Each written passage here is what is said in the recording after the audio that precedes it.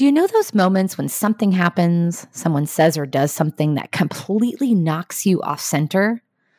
I call those getting hooked moments. For some reason, whatever it is that's happened has hooked me and is pulling me away from my joy. Well, I've had such a situation over the last couple of weeks. Someone did something that felt sneaky and hurtful and dishonest to me. Someone that I thought I could trust did not handle a situation in a way that I thought he would have. Didn't feel honest. I felt betrayed and hurt. So I noticed that. Spent some time thinking about the root of it, what was happening within me. And ultimately, I felt as if I should just let it go. Rather than fighting it, I'm just going to go with it and trust life to play out the way it's going to play out. So I did that, but it kept rearing its head. I was cooking dinner with my daughter one evening and I was trying to be present, but it continued to invade my thoughts. She noticed that something had hooked me and she said, "Mom, is everything all right? You don't seem like yourself." So I told her that, something's popped up and it's really hooked me. And you know what? I just need a moment.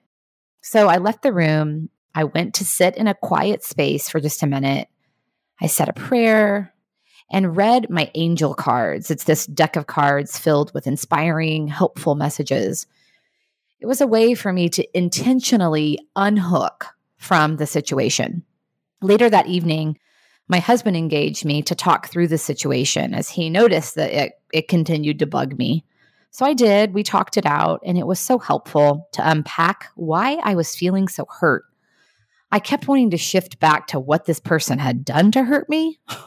But here's the thing I know for sure. Focusing on what someone else is doing keeps me in that stuck place.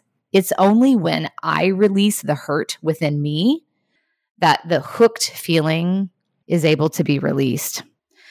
By taking a quiet moment, reading the messages on my angel cards, and acknowledging and talking through my hurt with someone who loves me, the hook did release a bit. It's still there, and maybe it'll rear its head and maybe it won't, but it's so much lighter in the background of all the goodness that's going on around me, the things that I want to see and experience.